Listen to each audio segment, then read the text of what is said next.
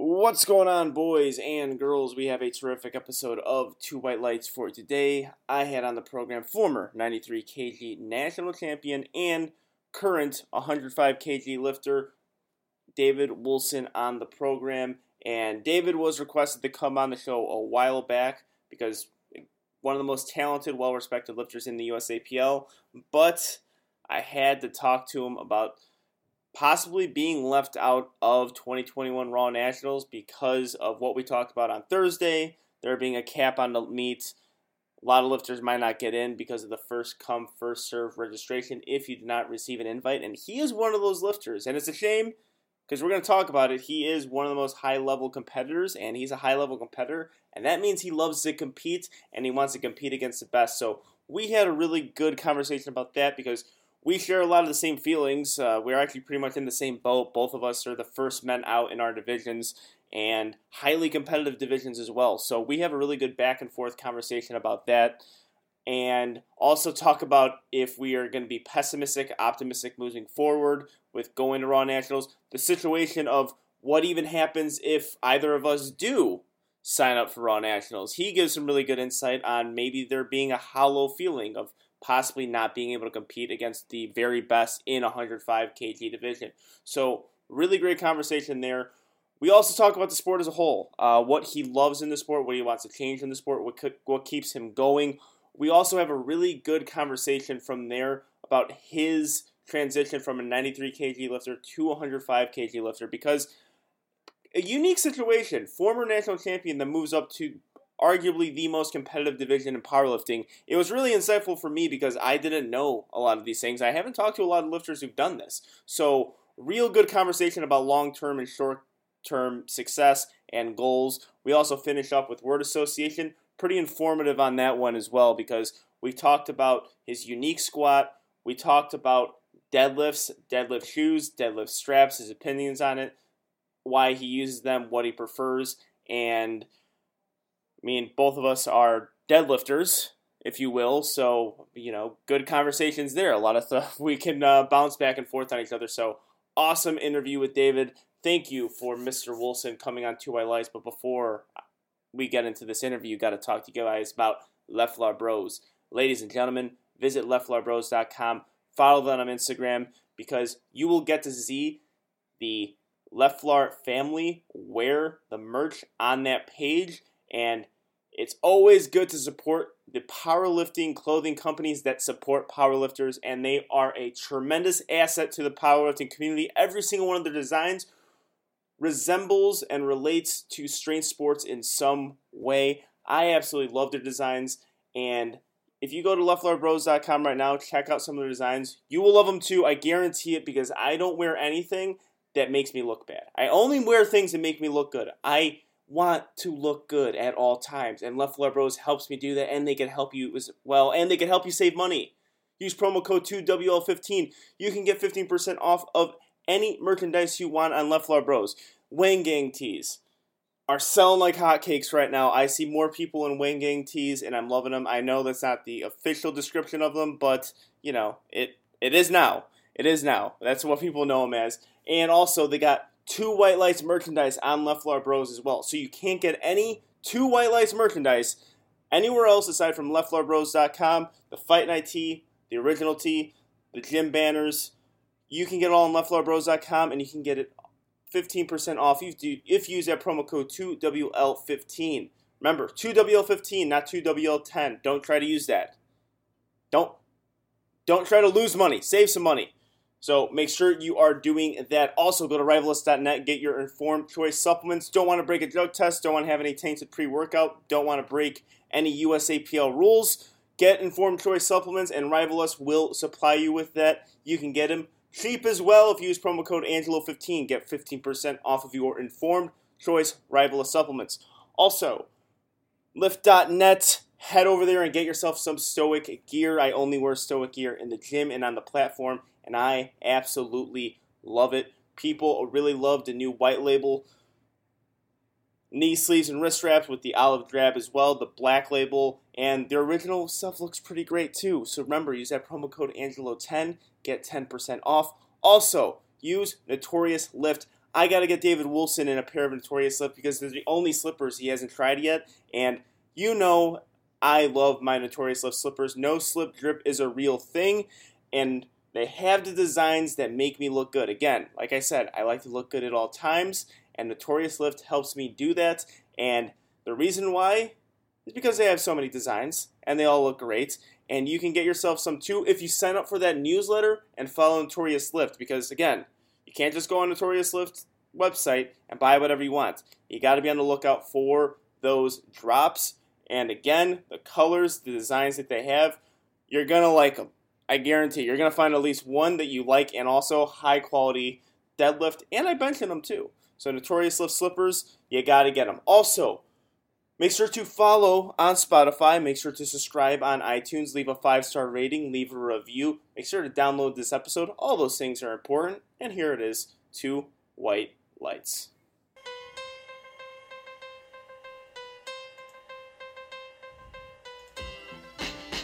Ooh, baby, I like it raw. Yeah, baby, I like it raw. Ooh, baby, I like it raw. Baby, I like it raw. Shimmy, shimmy, y'all, shimmy, yeah, shimmy, yeah. Give me the mic so I can take it away. Off on the natural charge, Bon Voyage. Yeah, from the home of the Dodger Brooklyn squad. Wu-Tang Killer. And as promised, I got with me formerly 93 kg lifter, now 105 kg lifter, one of the most well-respected lifters in the USAPL, David Wilson. How are you, dude? I'm good, man. How are you? Not bad, not bad. Are you sure you're good? Oh, yeah, I am good now. I think mostly, pretty, maybe disappointed, frustrated is the right word overall, but I'd say generally pretty good. Yeah, and we had the show that we aired on Thursday of the Raw Nationals update, and we mentioned you in it as far as the many athletes who were super pissed off of their decision of how people are getting registered. And you were requested to come on 2 White Lights already. But now I think was the perfect time to have you on because we got something to talk about. Because you and I are in the same boat here. We're getting I'd say probed. Pretty much exactly the same situation. We're getting probed by the USAPL. Right. And we don't like it. So let's start there. And that's what a lot of people are still talking about is this whole registration deal. So when you saw that, what was like the little, what were the emotions that you had? And and how has the emotions like progressed from there? Yeah, I feel like my initial reaction was, I don't know, pretty neutral. Like I just assumed I would be going. Right, I saw the announcement. They said, okay, we're going to take however many people from 2019, which, by the way, is 2 years ago. You're taking the top 5 people from a competition that literally happened 2 years ago. Like those totals are hardly relevant at this point, and like in most weight classes, probably not a whole lot has changed. But it's still, like totals from 2 years ago are fairly meaningless at this point. And then they're taking the top 3 from, I guess, Hometown Showdown, but we'll just say the 2020 totals. But it's a pretty small group there, and when I said okay, so those people will get automatic invitations, and then after that, March 1st will open to everyone. Then I think kind of collectively, as that information came out, myself and other people just kind of started messaging each other on Instagram and figuring out how few spots that really meant. 4 weight classes with 56 lifters or whatever. So the max flight is 14. So it's just, 14 flights or 14 people in 4 flights with 4 weight classes. So it should be an easy thing, right? Take the top 14 totals in each weight class. I was just seeing this information. I was like, okay, fine, right, whatever, I'll get in. And I was like, oh no, there's 30 spots left for hundreds of people who are qualified for this. And so I collectively, or I guess progressively over a few days, my emotions have kind of gotten worse from neutral saying like, well, I'll get there, to realizing I may not go. It's all going to come down to how fast I can register. And yeah, I mean, I assume you still hold the deadlift record. Is it still yours or? Mm-hmm. Yeah, so we're kind of in the same situation as I've won a national championship, gone to worlds, held deadlift records and things like that. Like somebody who is a very competitive lifter. I don't remember what you placed at nationals, but still best deadlifter in your weight class, right? Like somebody who absolutely deserves to be there and will elevate we're calling it nationals, right? Yeah. So if we're calling it nationals, it should be the best people. If we're not calling it that, if it's just some random meet USA Powerlifting is hosting, then fine, do it. Do whatever, stupid registration, criteria that you want to do. But it just doesn't make sense to me. Yeah, absolutely. And when you bring up Raw Nationals 2019, that was a big speaking point when I had the show. Was because in 2019, you were a primetime lifter. You were top 10 already. So I was not. Like, I used the word underling on that. I think I ranked 12th. I think I placed 12th at Raw Nationals, and that was appropriate because I came into the competition like 11th or 12th. So I was cool with that, but I used that meet as motivation for 2020, and I've improved exponentially since then. Like you mentioned, I broke the deadlift record. I feel like that's a good accomplishment in powerlifting, but also I've improved my total a lot. My squat has came up, my bench has made huge strides, and that was because I wanted to compete in the top 10 and hopefully break into that podium position in 83, and all that work was accumulated through the year 2020. Right. Yeah, it's been 2 years. Yeah, so that was my thoughts exactly was, okay, I put in this work, and I was 4th on the Hometown Showdown. So I just missed that cut, but at the same time, with that overlap, that was the thing I was really upset about was the overlap because Noriega gets technically 2 invites. And then when right. Yeah, same in my weight class as well, right? Yeah, so it's like, okay, next man down, right? Then I sent an email to USAPL, and they're like, no, you're going to have to register March 1st. I'm like, okay, well, see, I wasn't sure on what you having sent the email, that's the first time that I've heard that confirmation of that actually being the case. Right, I wasn't sure if they would bump it down. So yeah, I was again. Now I'm probably even a little bit more irritated. Yeah, exactly. And then you use 2019 as an example. Then again on the show, and I'm sharing this again with you because I wanted to hear a lifter's take on this, especially a lifter who's a very high level, former national champion. When you look at 2019 and even the 83 class, you have 2 guys. Who one is 93 now, Marcus Adudu. Muscleman Marcus is a 93 kg lifter. He's expressed it that he's like 205 pounds now, that he's not competing at 83 anymore. So he's gone, right? So he's not competing at Raw Nationals for 83. Then you have Sean Collins, Sean Collins, I called him my best friend at 2019 Raw Nationals. I love the guy, but his total was 752 in 2019, and that was his last comp. Since then, the 83s have gotten so good. 752 probably doesn't get you into the top 10. Right. It doesn't break prime time anymore. Like, that's how hard we were working a lot of the 83s to get there. Like, 777 was my best total in 2020. Obviously, that's much higher than the 5th best at 2019. And if I totaled 777, you got Jimmy Villanueva totaling 775. You have David Chan totaling over 750. Like, these dudes are working, and now here's the thought I have, and I want to see if this is the same thoughts you have. So say, I'll give you a situation. You sign up on time. Like, okay, great, I signed up on time. Then you look at the roster, and they're like, oh, I guess I'm the only guy who signed up on time, huh? Because these other guys in the 105 weight class, I don't even know who the fuck they are. No disrespect to them, but their qualifying totals are great. So then what's your emotions in this hypothetical situation? Yeah, and I was having this exact conversation with someone else yesterday.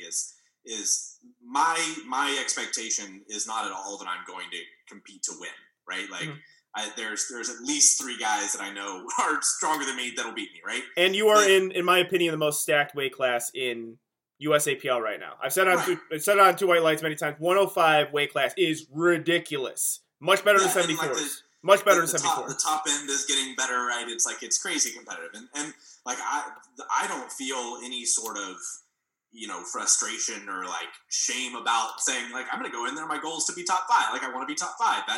If I get 4th, 5th, like that'll be cool. Right. And yeah, but that changes dramatically if I look at the roster and I don't recognize the names, and it really, really lessens my motivation to go.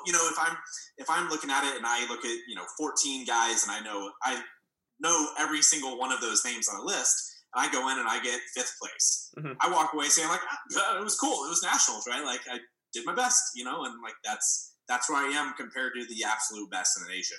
But if I register and let's say I recognize the automatic qualifiers, then it's me, and then I've never heard of anyone else, and there's a 50-kilo gap, and I'm looking at these guys, I have no idea who it is, and then I go and I get 5th place, right? I still place behind the top guys. Yeah.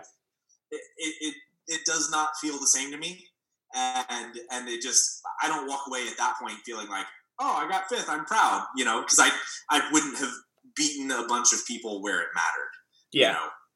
And so, yeah, no matter how you look at it, right? Like I don't think that in any weight class that somebody, made the comment. It was like, yeah, conspiracy theory. Like, well, it sounds like USA Powerlifting is trying to decide who the winners are. Like, no, the people, the people at the top are like those. The winners aren't going to change. I can't think of anyone. There may be like Daniela Mello potentially, right? Who I don't think she's an automatic qualifier. Oh, but that whole division. Right. The 76 division doesn't exist. So it's true. like, okay, so what do there's you some do? weird stuff in there, right? But I would say the vast majority of weight classes, the very top end, like the top 3, you're not going to miss a winner that just didn't register on time. But for the sport to matter, for people to care, like you need competition all the way down. Yeah. And so, yeah, I just don't understand it on any level. Yeah, that was a thought that I had probably at the same time you have, because it's like the stages of grief I think a lot of people are going through right now as far as like finding out how to register for Raw Nationals in 2021. Because I had a conversation with David Sheldon, who's almost in the same boat as me. He's a great 83 kg lifter, top 10, and we were discussing it, and we threw out the scenario, okay, what if we get invited, or what if we make the cut, and we're the only guys there? It's a hollow feeling, because all of us, we know that Russ and Sean are the 2 head honchos of this. My dream meet is really Sean Noriega's best meet.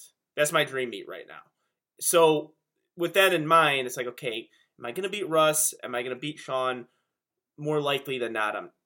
But that 3rd spot is highly competitive. I honestly believe there's 8 lifters in the 83 kg division who can get that 3rd spot. It's super, super competitive. And if I go there, and even, so I know, we got Edward Taylor going, got Jamar Royster going, and we have Delaney Wallace going. All of them great lifters. Those guys are guaranteed to go. But I know for a fact that Jimmy Villanueva can do it as well. I know for a fact David Chan can do it as well. I know David Sheldon can do it as well. I know, and there's a lot of guys who are making their debuts at 83. I'm like, they're definitely going to total 770 their first meet, so they can possibly get it too. There's so many guys that you're potentially going to go and do it, and then if I don't see those guys going, I'm like, all right, so do I really want to go to Florida now?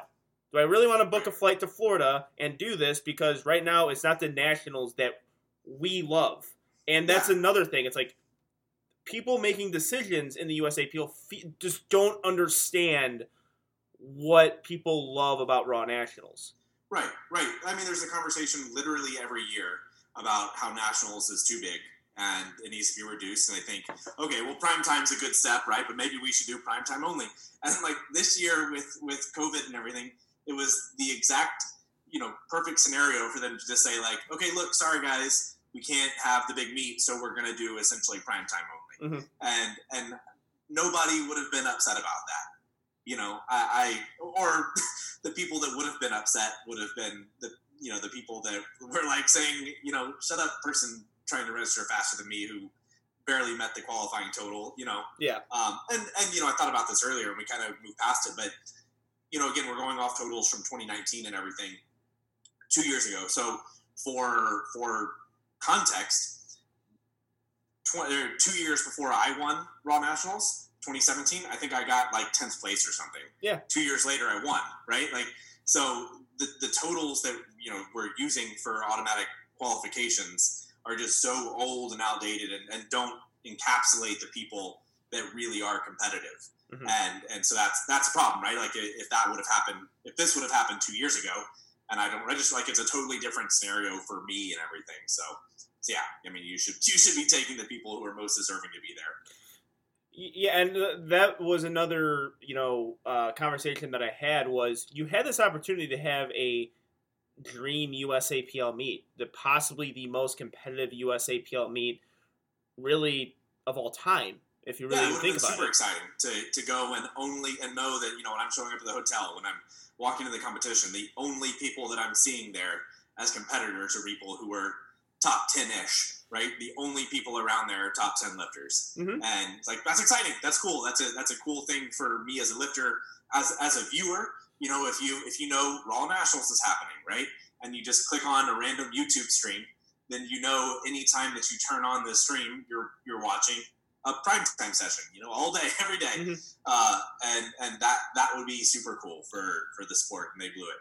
Yeah, and that was like. What you said as a lifter, I would think that's awesome. Just going there and knowing that, I'm going to be with the highest level of competitors in the USAPL, which is the most competitive federation in powerlifting. It is. Now that's a hot take, I guess, in of itself, but if you look at the numbers, it is. From 1 through 15, super, super ultra competitive, and you have some of the world's best lifters. And really, when you think about how the competitions go, in powerlifting, USAPL and IPF are the most competitive, as in there's a strategic aspect of the sport that I think is lost in USPA and the untested federations. So you already have that, but then if you think about what you said as a viewer, you're shooting yourself in the foot again. They're just not understanding that if they release a roster, it's like, okay, I get to see this guy compete and this guy compete, maybe this battle in the storyline, but then I'm just going to, not really pay attention to the other lifters because... Yeah, right. Yeah, and it's interesting as let's say you're somebody who just meets the qualifying total and you register on time, right? So you get a spot at Raw Nationals, and... So then now you're also looking at the roster and you don't recognize any of the other names, but you're on the list, right? Yeah. Like it's essentially just a local meet that has like a few top guys that you're aware of, right? And so then this person who lives in Washington, right, and registered for the competition has to decide that they want to travel all the way to go to nationals, but it's not like for them the experience is even different, right? So. Mm-hmm. So by opening it up super wide to everyone, you're even diminishing it. You're diminishing it for the top end people, but the bottom people that they're getting to go to Raw Nationals, rah rah rah. It's diminished for them as well. It's like not even the same thing. So you're I guess the national office their concern was that they said if you meet the qualifying total you have a chance at going, right, and they didn't want to remove the opportunity for them to be able to have the experience of Raw Nationals, but this is not the experience of Raw Nationals that people are wanting to go to. I don't know. It's bizarre, but yeah, I think you were kind of alluding to it earlier. Is if you're, if I register and I get in, I'm going to the meet, but I'm going to try my best to get in. But if I miss the registration, I don't think I'm going to be heartbroken. Yeah. I feel like my thought right now is that I'm having good training. I'm feeling motivated right now. I think I've been feeling this way kind of anyway outside mm-hmm. of Raw Nationals, and I was like building some good stuff. And like last year, I think was rocky for a lot of people, and chaos all around and all that. But like now, it's like okay, I'm really feeling invested in my training again. Stuff's going well, and I don't know. I think there's a potential that missing out on this, is like saying that because I'm fourth in the hometown showdown list, right? So I'm the top person that's not going to go, or that's not an automatic qualifier. So if I miss on this, then I feel like it's like okay, well now I'm motivated to be better and all that, and also to just sign up for a local meet, like hopefully on exactly the same day and do really well, and continue to tag USA Powerlifting and tell them they're a bunch of idiots. Yeah. I guess the same thoughts exactly for me on that one is just going with the flow of things and going with how just playing the cards that you're dealt. Just going forward, but I just keep looking at it. I mean, I guess they could get. I mean, if this goes through, because there's a part of me, like the internal optimist, that's thinking like their decision was a complete dumb fuck decision, and they're going to change it, or they're going to see the registrations and not give us credit, because I don't know how many people tagged USA Powerlifting in their Instagram stories. Noriega had a very good explanation of it and a good suggestion. Ashton Rauska, Chance Mitchell, a lot of these high level guys, because they want it too, right? They're the top guys, and they want to compete. Doesn't want to go and win. He doesn't want to go and win Raw Nationals against a bunch of nobodies, right? Yeah. It looks better for Ashton or Bryce or whoever to win this big meet with a bunch of people that are popular. Yeah, believe it or not, highly competitive competitors love competition. It's great. Want to compete, right? And that's the thing, right? Is that right? I mean, it all goes back to that. Is that it changes the competitive integrity so much of what nationals is supposed to be. Yeah, and then exactly. But when you even bring the other, scenarios involved. So say they just don't do anything, because for me, I'm just still hoping that they're not going to give credit to Noriega for suggesting like, okay, you take all the registers and then the top 14 qualifying totals that get would in. Be the simplest thing. Yeah, and they might part of me is just wishing they would do that, and they obviously won't give credit to anyone else but potentially themselves. But yeah, hopefully I'm just thinking like as I register, because I'm obviously going to register because I don't want to have that fear and anxiety of like me not registering, like fuck it, I don't care about this, and then noticing like, oh no, all the guys that I want to compete against are going. The shit, I got messed up. I didn't want that to happen. So part of me is still thinking it's going to happen, like trying to be as optimistic as possible. But if it doesn't end up happening and Raw Nationals goes through, it'll be some great visual evidence when you have bench only, single ply going within that week, because they're combining all of it. Like, hey, USAPL Powerlifting, let's look at the live stream views of bench only and single ply and equipped, and see how it compares to Raw Nationals. I bet the bench only, equipped or maybe Raw is probably lower in that, but I bet it gets multiple views. Like they get views. Right. They're like people maybe will even view tens. Yeah, potentially tens of views. They might hit the century mark in YouTube. It could be amazing, right? Yeah, like they might hit the 100 view mark. But like, yeah, like all right, well, you guys wanted to continue to put like for whatever reason single ply on this pedestal in USAPL. Like, you guys want to really do this? You guys want to see the difference between the two? All right, well, go through with this plan where there's like 100 something odd bench only people. Which, come on, like if you just do that, you have the chance. Steve Denovi brought this up. You have the chance to invite so many other lifters. So many other lifters will have the chance to sign up. Like, yeah, I'm again, second episode in the row. No disrespect to you bench only lifters. You love the sport. You have to love the sport in order to go to nationals and just bench, right? Like, you have to. And like, I respect you, but maybe we can have bench only nationals somewhere else. At a gym, possibly. Like, come on. Like, really? Like, who's talking about bench only now? So it is a lot of money to spend. Yeah, that's a crazy trip to just bench. It's absurd to me. So, I mean, you have to love it, right? In order to do that, yeah, you have to love it. Right. So, yeah. I mean, I'm all for the passion of powerlifting. Sure, so, if you're doing that, you are passionate, and I respect you. But yeah, I guess. Sure. but on top of that, when you look at, so I'm sure you saw they have spectators being able to go, and that's cool, right?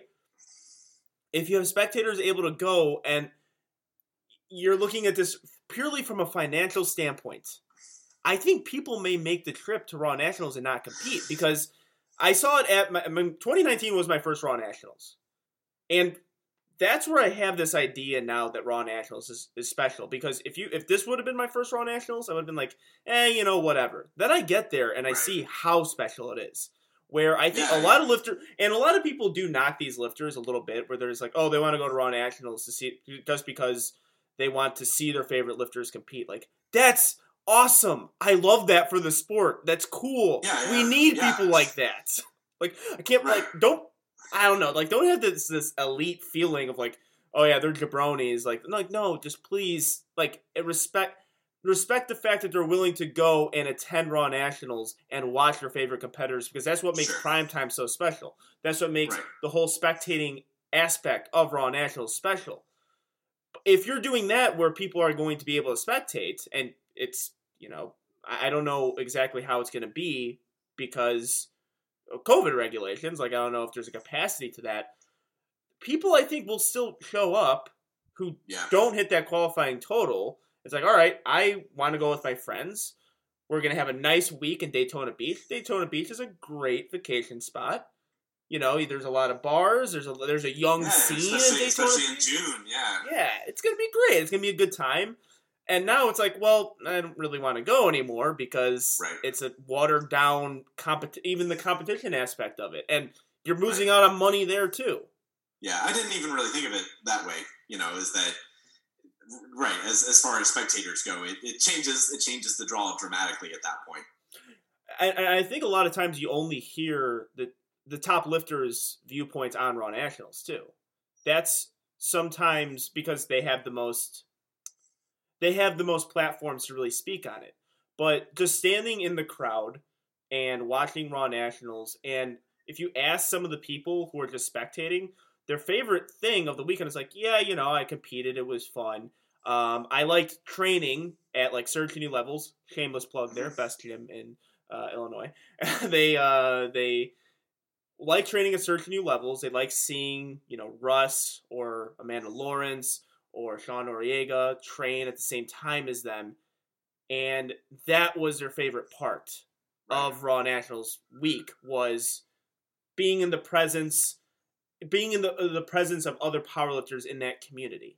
That's what they and they could have done it this year too. I mean, you don't have a competition at the end of it, but people go to the Arnold just to fucking go to the Arnold. Right. Like they don't. The first time I went to the Arnold I wasn't competing. So, if you want to make money and bring more eyes to the sport, you can treat Raw Nationals like it's a spectacle, like it's an expo. They want to take a vacation, train, and hang out with other lifters. The frustrating thing I think about all of this is that it's so obvious. Like it shouldn't.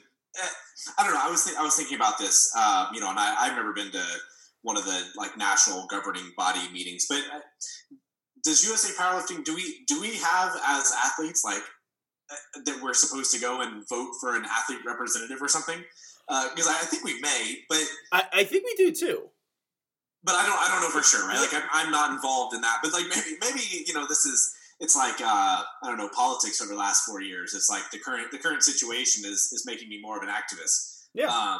But so like now it's like, no, I'm going to show up and vote at the governing body meeting, because something like this should have been any of these big decisions. Like this isn't the first time. And I'm somebody who I think kind of does, keep my mouth shut at times about some of the potentially controversial things that happen from the top, because I'm like, I don't know, like you're kind of damned if you do, damned if you don't a lot of times, right? And and this one was just so obviously stupid. But there should be some sort of athlete representation, right? I don't know, 3 people, 5 people of athletes that are there specifically and only to represent athletes, right? Like a current competing athlete. And that these people have some say, they have a vote, a voice, and it's like, hey, so here's what we're planning on doing for Raw Nationals. Athletes, what do you think as an athlete? How will this affect you? Mm-hmm. And I think that would solve a lot of these issues, and potentially make them think about things, that are obviously beneficial for both parties, right? Like the stuff that we're saying isn't at all only better for the athletes. It's better for USA powerlifting. It's better for everything, and it's not even close. So yeah, like I don't know. There should have been some way to catch this before it got so stupid. Yeah, Steve Denovi brought that up on he suggested a committee of powerlifters to really speak on behalf of lifters. Like, that was a suggestion from him. But also, I was talking to Joe Stanek, my coach, the other day, and I think there is something like that. And I think now, based on what we've seen, a lot of lifters will now volunteer for it. Because what we've seen, and I mean, I could tell you this, just for a personal example, with the media rights. With the media rights, who gets media rights at USAPL Raw Nationals or any USAPL meet, that would have been, if you would have asked the lifters of, okay, so what do you guys think about this? I think we could shed some light on things that they have no idea of.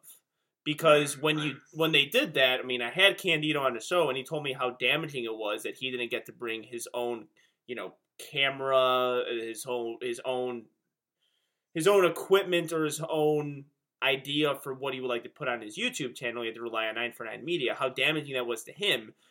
I think we could articulate that to the USAPL board of committee and be like, you guys don't understand how much money Candido brings you in. Yeah. You don't understand how much free marketing you're getting because of guys like Candido, because of guys like Russ, because of guys like Noriega.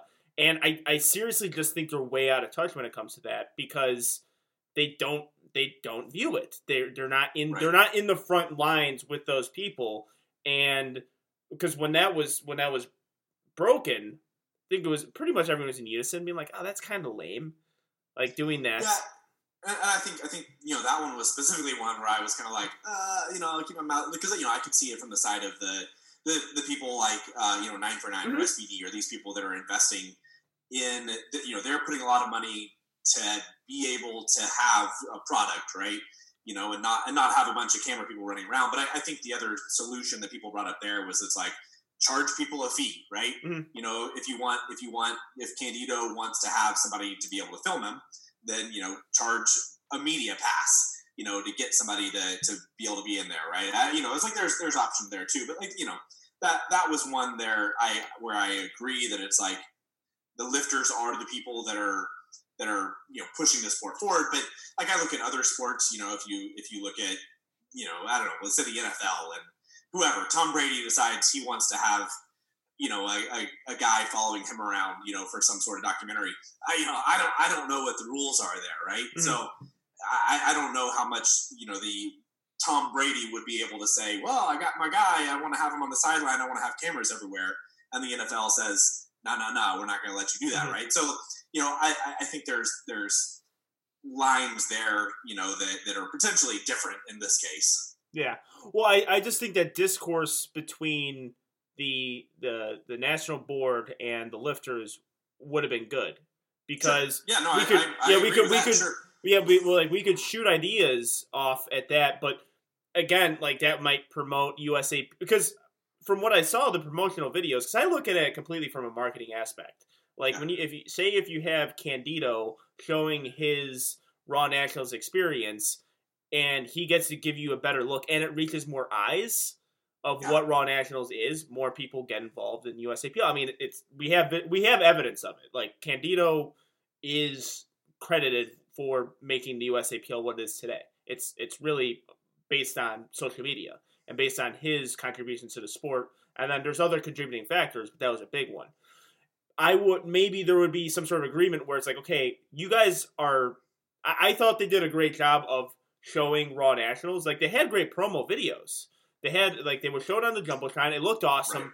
Yeah, but we're the only ones who see it. That was my big issue with it. Like, if you guys really took it upon yourself to get more eyes on it, and if you look at the USAPL Instagram page, not great, not fantastic. It's you could kind of tell that as a person not savvy with social media running it.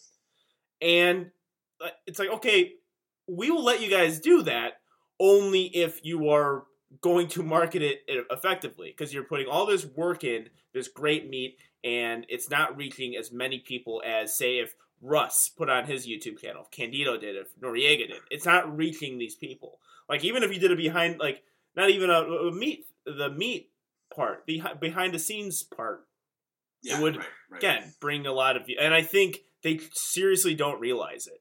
And that was one thing I was saying to you, had empathy, because it was probably from a business standpoint, and they were like, okay, this is going to give us the most amount of money, which I'm cool with organizations making money. So we got to do for your organization, make your money, especially the ones that I'm in. Like, I want USAPL to make money, right? Because I'll reap the advantages of USAPL making money, hopefully at the end of it. So I just think the discourse needs to be there. Right. Yeah, no, I totally agree. With all that, right? Mm-hmm. Is that whether it's the camera stuff or, like, in this case, all of us, us having this conversation, we're not sitting here thinking that we're angry and shouting about it because we only want what's best for us, right? Like, mm-hmm. If USA Powerlifting does well and gets really big, that's significantly better for me than me just, bashing USA Powerlifting and having them, their status be lowered, right?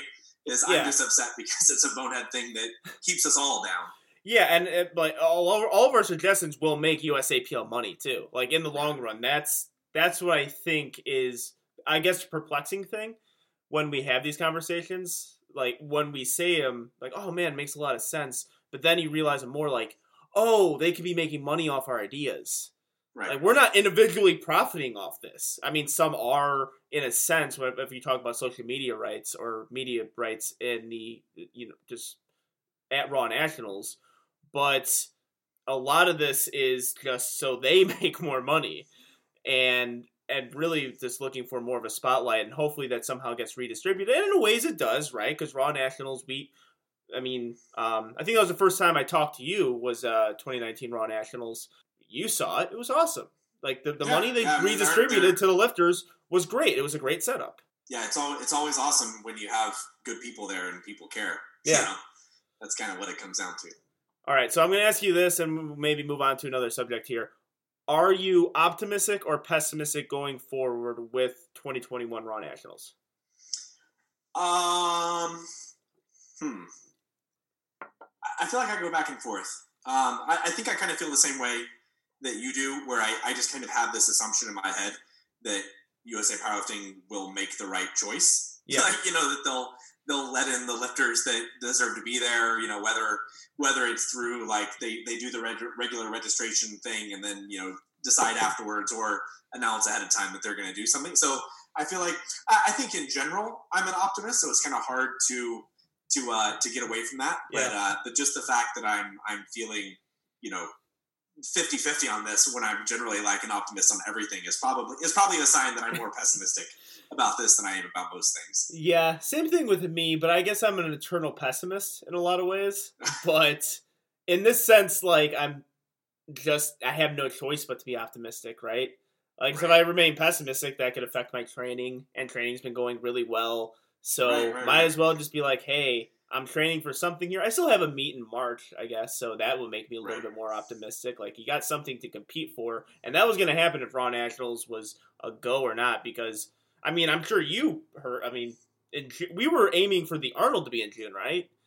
Like, that's what we were hearing, and I have total empathy on why it's not. I understand it. Right. Like, but we were all kind of training with June for something to be there. And if the Arnold or Nationals wasn't going to happen in June, which none of us expected Nationals was, but if something was going to happen in June, most of us would have competed in June for the seasonal aspect of powerlifting. Hey, well, now we have the Arnold in September, but who knows what'll be going. No idea. I mean, and then another conversation goes in with there. You take Nationals in June, and now you have Arnold. Do you take the National? Right. Or is the qualification for the Arnold going to be based on people who go to Nationals like usual, and who knows? Yeah, and then it makes you wonder, like, what was the point of the hometown showdown thing? Is it now, are those the hometown showdown people going to get the advantage at the Arnold? Because we were told that was going to be way more important than it actually was. Yeah, if I would have known top three only mattered. One of those. Yeah, this is one of those things where it's like my general stance is like, I kind of have some empathy for USA Powerlifting. They are trying to do something cool during the global pandemic and stuff, and now it's falling apart and, like, whatever, right? It's all unforeseen, but yeah, I think there's some bitterness from your end where like they did it all badly. Yeah. Well, I mean, my third attempt selection would have been a lot different at my Sure, last right. meet if I Yeah, would have known I only hear the you top there, three right? mattered, right? I hear you. Like, we would, I mean, oh god, that would have been a great scenario. Because what happened if I changed my third attempt at my last meet, I would have told 790. That would have been three Yeah. guys tied for 790 for 2, 3, Oh, and that's 4. funny. So then Yeah, it's that is all funny. right. You got to do it based on good lift points, which I would have. I mean, I'm light, so I would have won. But then it's like, now it's based on good lift points. It would have been that would have been a That is catastrophe. funny. You know, like I probably could have. I did a meet last year, and it was more about just like I'm happy with my total. I'm not really training super hard for this competition, but I'm just going to put up a bigger total. I totaled like 865, right? But, Yeah. But I didn't. My bench was maxed out, but my squat and my deadlift had a little bit more, right? Like could have put 10 more kilos. You know, maybe 15 more on my total if I was really thinking that being in third or second mattered, right? Yeah. But I didn't. I was just putting up a total. Yeah, and then a lot of lifters also, assuming nationals happens, I could tell you, so many people are signing up for spring meets so they could help their chances getting in prime time. Right. Sure. So and then the summer too, like just that little extra meet to get you into prime time. But a lot of lifters, and that was the reason why I signed up for the one in March, because we were thinking about June. So Yeah. we'll see. Developing. I'm assuming that this is not the last time we speak about this. There's going to be more developing stories as we go, and we'll save that for when me and Steve DeNovi run our consistent Two White Lights programming. But obviously, you are a very passionate person about powerlifting, which I love to see. What are some things you would change in the sport? And I don't know. I think it's been the recent conversation. I guess just this week or so has been about like bench press grip and things like that. Basically, I have no thoughts there. It's funny because I had a bunch of my lifters reach out to me about, hey, what do you think about changing the bench grip? And I was like, okay, first of all, it's not going to happen. So I just don't care. And that's a I don't know. One of the best things about powerlifting is the objectivity, right? Is that everyone has to play by the same rules overall, right? And so sumo, conventional, whatever, right? Like the rule is pick it up, log it out, put it down. And then the bench press grip, if you're starting to change things based on weight class, right? And I don't know, it just starts to get really weird. And, you're even thinking of scenarios where like somebody's a tall lifter, right? A tall kind of like light 83 or something, and their frame actually should have them benching wider, but you're an 83, so you got to have your bench press in and those kind of things. And it's just like, I don't know, it's getting too complicated and potentially even less viewer friendly because now we're confused as to why some people can follow some rules and other people can't, and there can be an arbitrary number based on weight class, blah blah blah. And so I feel like my opinion on powerlifting as far as what should change should be like not much, right? Is I think most of the things that we've talked about is let's say from like USA powerlifting standpoint is trying to emphasize more of the showcase stuff, is promoting more of the lifters, promoting more of the competition and those kind of things, and making it feel like, I think we as a community, as lifters and people below it, kind of know what nationals usually is, right? And there's this big competition leading into it. But on USA Powerlifting social media, you don't know that, right? And I think in other, USPA has nationals, right? But then it leads to whatever their worlds is, right? But like there's no unified structure. Worlds in USPA doesn't really mean much, and nationals may not mean as much. But in USA Powerlifting, it does, and there's a big opportunity for USA Powerlifting to like promote that and make that a bigger event, those kind of things. And so I think that they can do a better job of it. And so like I'm involved with SBD, and they're doing some really cool stuff. They do a much better job at at nationals and like the Arnold. And then they were trying to put on, the Sheffield meet and really try to create more of this like competition professionalism, and like those kind of things are cool. And it's exciting to see potentially big money meets like the Sheffield meet and things like that happening, which is awesome. But I think those things only consistently stay that way with the help from organizations that continue to make these lifters brands, right? If the lifters are like Russell or whoever are so popular that they get enough attention that people can afford to put on these meets and it's worthwhile for them. I mean, that's how the sport grows. But no, like I think overall the trend is certainly going in the right direction, and I think all that stuff is kind of happening naturally. But I don't know, from my end, I'm pretty content with where things are mostly. Mm-hmm. Yeah, I would agree with you on that one. Your original point, the whole bench thing. We're really trying hard to get Candido on the show for that debate with me and Steve Novi, because we both disagree. Okay, pretty harsh with that. Well, I mean, not pretty harsh. We've explained like the logic is there behind it, but at the same time, like I just don't see the reason of still doing it based on some flaws I saw it in that argument and other arguments moving forward. But hopefully, I'm trying to get enough people to like pester Candido enough to come on the show again to maybe debate this with us, because we just don't agree with it. But I think a lot of the lifters say the same thing when they come on Two White Lights, and I ask them this very question: is the marketing aspect. Like, of course, we're content with the sport because we're not picking up CrossFit, we're not picking up Olympic lifting. We like where we're at right now, but there's things that they could do more to grow the sport, and I think that talk is happening so much in powerlifting now of trying to get more money circulating and put on these meets like a Sheffield, or just continuously growing where you have different meets that are similar to Sheffield but not exactly Sheffield.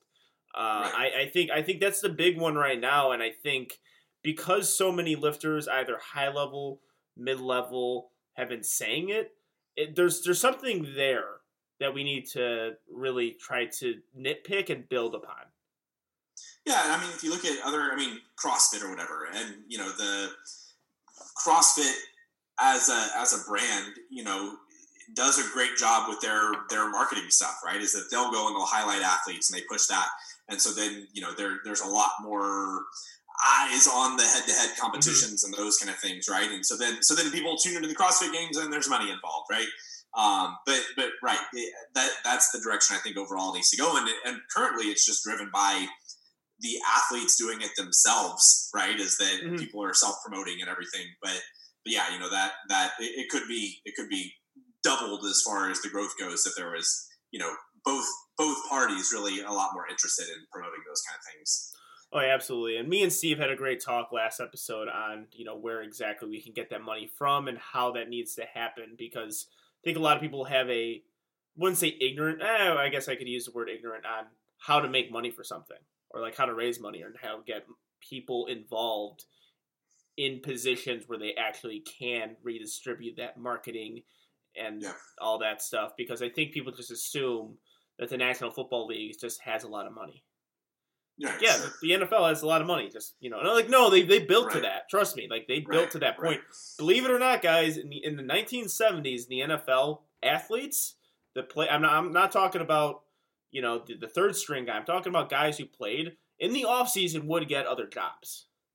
Yeah, right. Like it wasn't a massive. I mean, they were still able to live off it, but it wasn't like they were driving all Ferraris and like it wasn't like that. So there are steps to this, and I think right now we're in our infancy. We just no matter how you look at it, I think you and I aren't going to get the advantages or the benefits of what the massive potential of powerlifting, bringing more money in, more people getting involved in that. I think we're going to be like older by the time that happens and might not even be competing. It just maybe hopefully on like some board or meet director spot. But we'll be the people at the top of USA Powerlifting getting bashed by the new ones for not keeping up with the changing times. Very good point, man. Yeah, we got to be careful what we said. Always respect your elders, because we might become that one day. But yeah, very good point. So what's the flip side then is what keeps you active in the sport of powerlifting? What makes you not leave? What are some of the things that you love most about the sport? Man, it's again kind of echoing our current conversation. Is it's never ending, right? Is that I was a champion 2 years ago, and now I'm fighting to get third place, right? And it's like both of those two things are, well, I guess 3 years ago champion. But anyway, it's like it's always growing. It's always getting better. And so I think what got me into the sport originally was just trying to find a competitive outlet. And I didn't really know that, powerlifting, because when I first get into it, 5 or 6 years ago, it was not as big as what it is now. Right. And so I think I've kind of come along with the growth of the sport.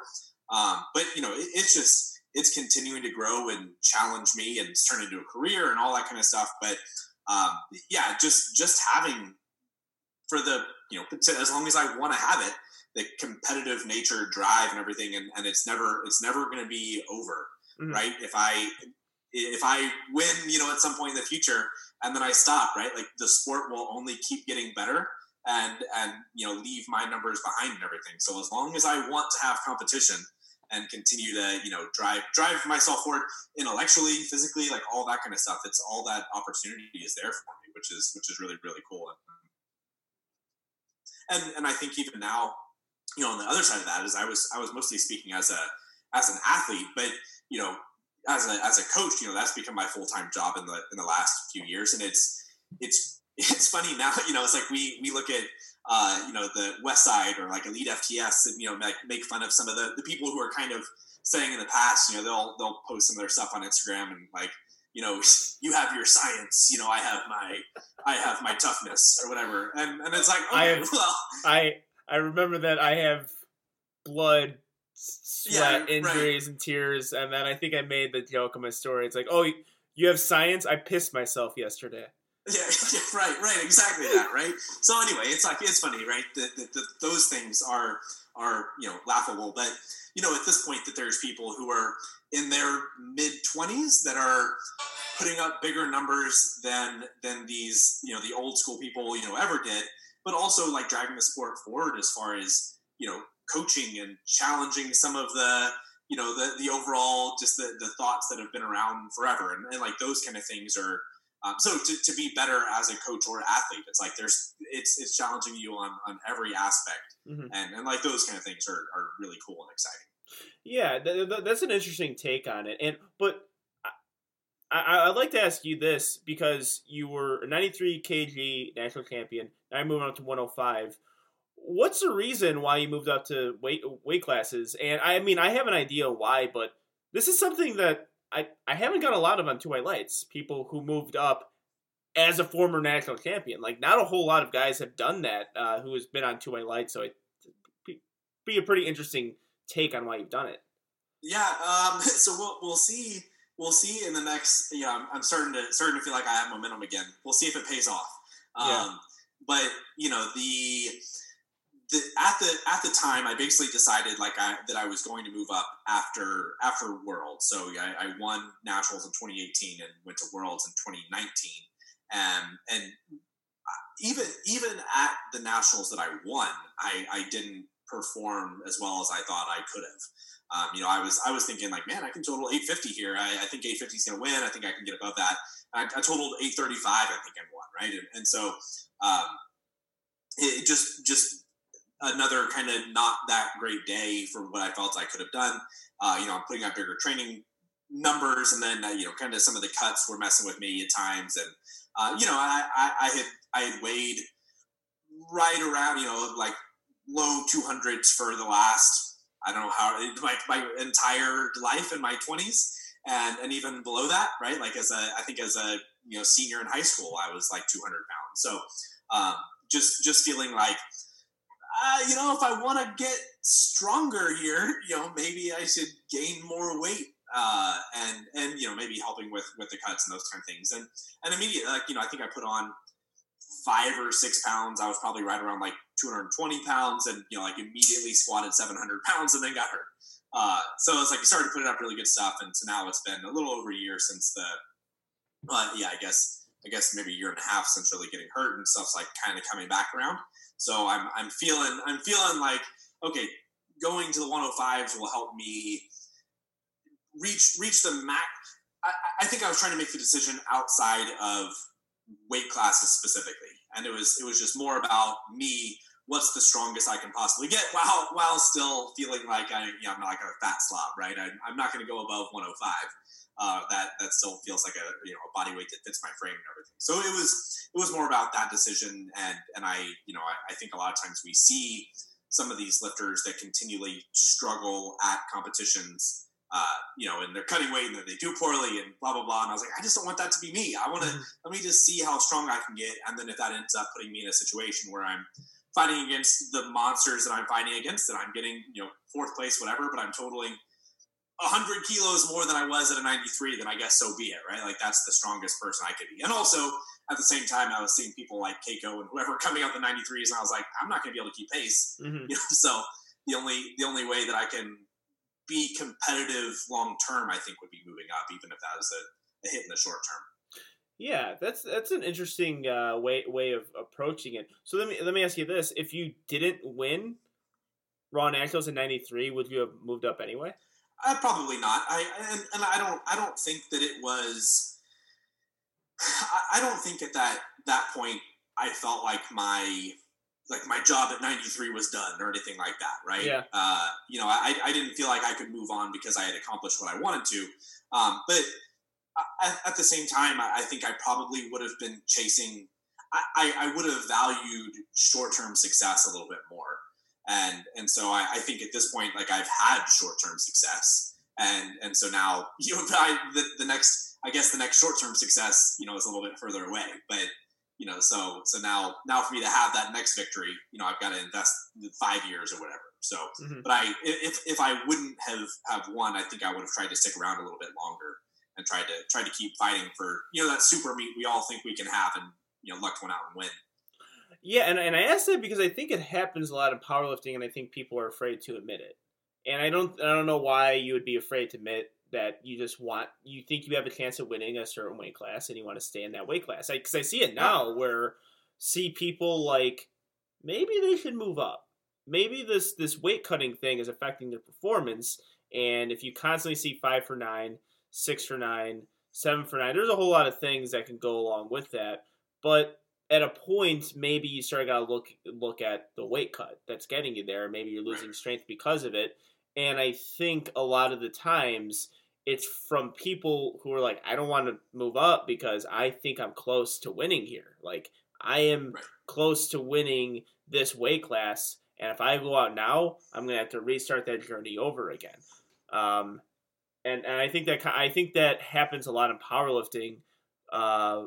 And I think it's a fair thing to think.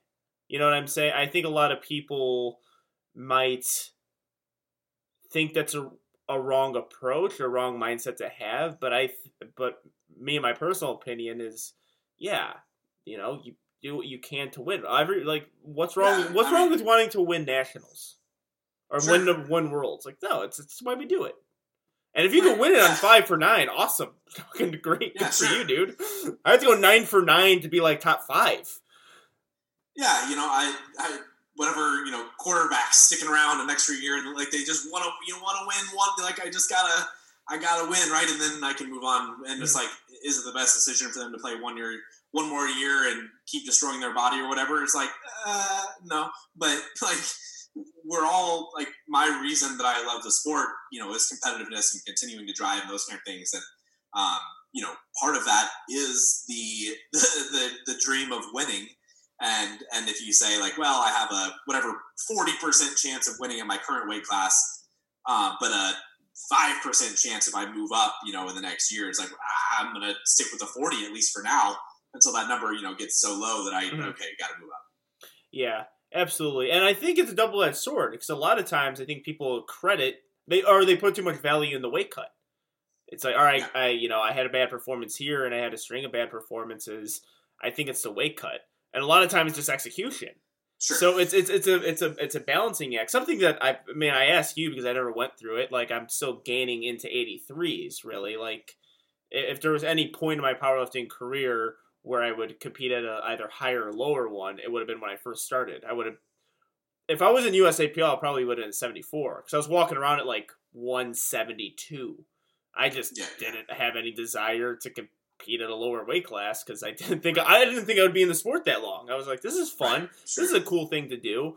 and then I just naturally gained weight until that point. But I think it's a unique. I think, especially in the USAPL and with higher level lifters, it's a unique conversation and a helpful conversation to have. It's like, when is the appropriate time to move up or down? And I think, and you're in a situation where you've won at a lower weight class, and now you're going up 105s, where we mentioned earlier, it's a Shark Tank. I never win again. Yeah. Like it's a very, very likely, but I mean, that's not the expectation, or like it's not really. It's like, I just want to see as strong as I could possibly get. Mm-hmm. Yeah, and then maybe Ashton Rauska would go up a weight class 120 kg and see if he could win that, or maybe go down to 83. Maybe go down. Maybe he shoots lower. He goes down to 83. Right, sure. And you know what? While he's at it, just go down to 74 and take that record. There's really no telling. I feel like he is liable to do something. and then he's just a super heavyweight one day. We turns our head and Ashton Rauska's a super heavyweight. Right. Yeah. So yeah, maybe that'll happen along the run. But like this going up in weight class and seeing that competition is, I think it's something that not a lot of lifters have experienced so far. You're one of few who's kind of just jumped up in weight classes, and now it's. I think a lot of lifters would be discouraged by it, and you kind of took the bull by the horns and really did it. Yeah, I think some of it. So much of it comes down to people's, timelines and unrealistic expectations. And I struggle. There's so many.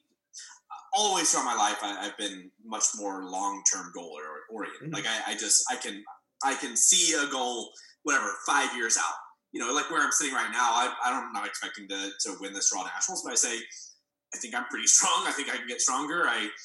Let's just see. Let's see if in 5 years I can outpace some of these people. Okay, cool. No problem. So, I feel like I've always been that way. And, coming up through the sport, I guess I was lucky in a way to where I did have fairly immediate success. And success meaning, I early on, was ranked like top 15 and then kind of steadily moved up 5 places a year and got my way up. So, it's like there was some gratification with that, but so often, I'm coaching these lifters and they get burned out and discouraged because they're thinking that they're going to be, they've been lifting for a few years, they've done 3 competitions, whatever. And they're like, man, well, I see what the top level guys are hitting and why can't I do that? It's like, well, first of all, I've been lifting for 15 years, and even though I wasn't competing in powerlifting until 5 or 6 years ago, I was basically a powerlifter. I just didn't know USA powerlifting existed. Yeah. And so just kind of being willing to work for 10, 15 years and have these things happen.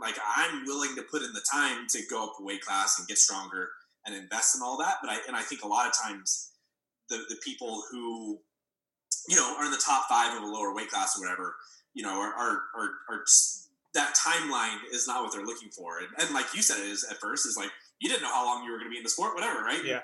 And, I think there are just a lot of younger guys in the sport, and that's part of it. I think if you don't know how long you're going to be in the sport anyway, you have career mindsets and those kind of things, I don't know, probably don't blame you for sticking in the lower weight class and just, fighting around, hanging out at 4th place or whatever, just trying to keep winning because you don't see yourself 10 years down the road, really getting there. But yeah, for other people, if investing the time to build more muscle and all that kind of stuff, if that timeline works, then, sacrificing a little bit of placing in the first year or two, it shouldn't be something at all that makes you upset. Yeah, absolutely. I think I don't think people value, the pacing aspect you were talking about. I think that's a thing that I see a lot of powerlifting that is simply not valued. Because, yeah, sure. I mean, I guess if situations were different for me, it wouldn't be. I honestly can't say that I would have stuck around for that long. Because, say if I did get thrown into USAPL, because I wasn't in USAPL for the longest time, I was in APF, and those meets are relatively easy to win, especially on the Right. raw side. So what would have happened if I was in USAPL? I get thrown into 83s, and I'm getting my shit pushed in every single like nationals by, I mean, I want to say 25 lifters, not even Right. 10, 20, like 20 of them. Would I have stuck around in the sport even? Would I have decided to go to 74 where I'd be a little bit more competitive? But luck, it was like a luck of the draw where I got into something, I matured naturally and was able to value that pacing aspect. Like, okay, you know what? Right now, I'm getting my ass kicked by a lot of lifters. It's fine because I feel like I'm building something. I have some of the knowledge that I could build up to potentially one day be that top guy in the weight class. And maybe if I was starting the USA powerlifting, that wouldn't have happened. Yeah, right. If your first experience is you show up and you're like, oh my god, there's no, these guys are so much better than me. Mm-hmm. Then does that foster competitiveness more than what you showing up and like winning? Even if you realize like, oh, there's better people out there, but you still like, oh, I'm pretty good at it, and then like it kind of changes the way you're investing. So yeah, right. There's a conversation there either way, but right. I think a big part of it is it's just important to foster the right mentality early on. However, there's a conversation to be had. What's the best way to do that? But right, I think that's where I'm at is like the long term aspect of it to me is it's not demoralizing seeing the my placing at the moment going down, but if I can overtake one person per year, then 5 years or wherever, we'll be in a pretty good spot. Yeah, that's typically a healthy way of going about things and ensuring long-term success. When you plan for long-term, long-term success happens, and that's that's preached a lot in powerlifting. Yeah. So, all right, now on to some segments. We're going to do a little word association. So, all right. I'm assuming you know how to play word association? Well, I guess maybe I need an example. I think I know what I'm doing, but we'll see. Okay, well, we'll start off with an example and see how that goes. So, first word association, squat. Well, I guess my instant thought was deadlift, and I don't know why. It happens a lot. People do this like where I give them a squat and they go bench. I'm like, how about bench? And they go deadlift. I don't know. Okay, well. Maybe it's would you rather. No, I don't want to squat. I'd rather deadlift. All right, yeah, well that works. So squat is not your favorite? Well, it's funny because I actually kind of think it is now. You have a unique squat. Yeah, and I think it took me a long time to get good at it. And people ask me about my squat stance, those kind of things, and like, hey, why'd you go so wide? And I kind of just think I couldn't do it any other way.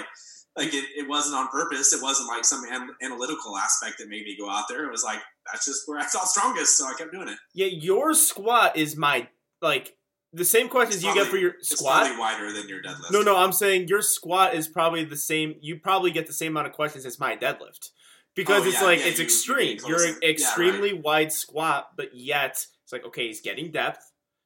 He's moving big weight, and you don't see that many guys, maybe aside from Noriega, you don't see many guys do that. But then my deadlift it's narrow, but then I have more questions like, okay, why do you do that? Because you're deadlifting a lot, you're doing this, you just look way more different from everyone else doing something. So is there something you're doing that I don't know? Is there something that you know that you have this inside information? So I'm assuming like we're on like both ends of the spectrum, but then they just somehow meet.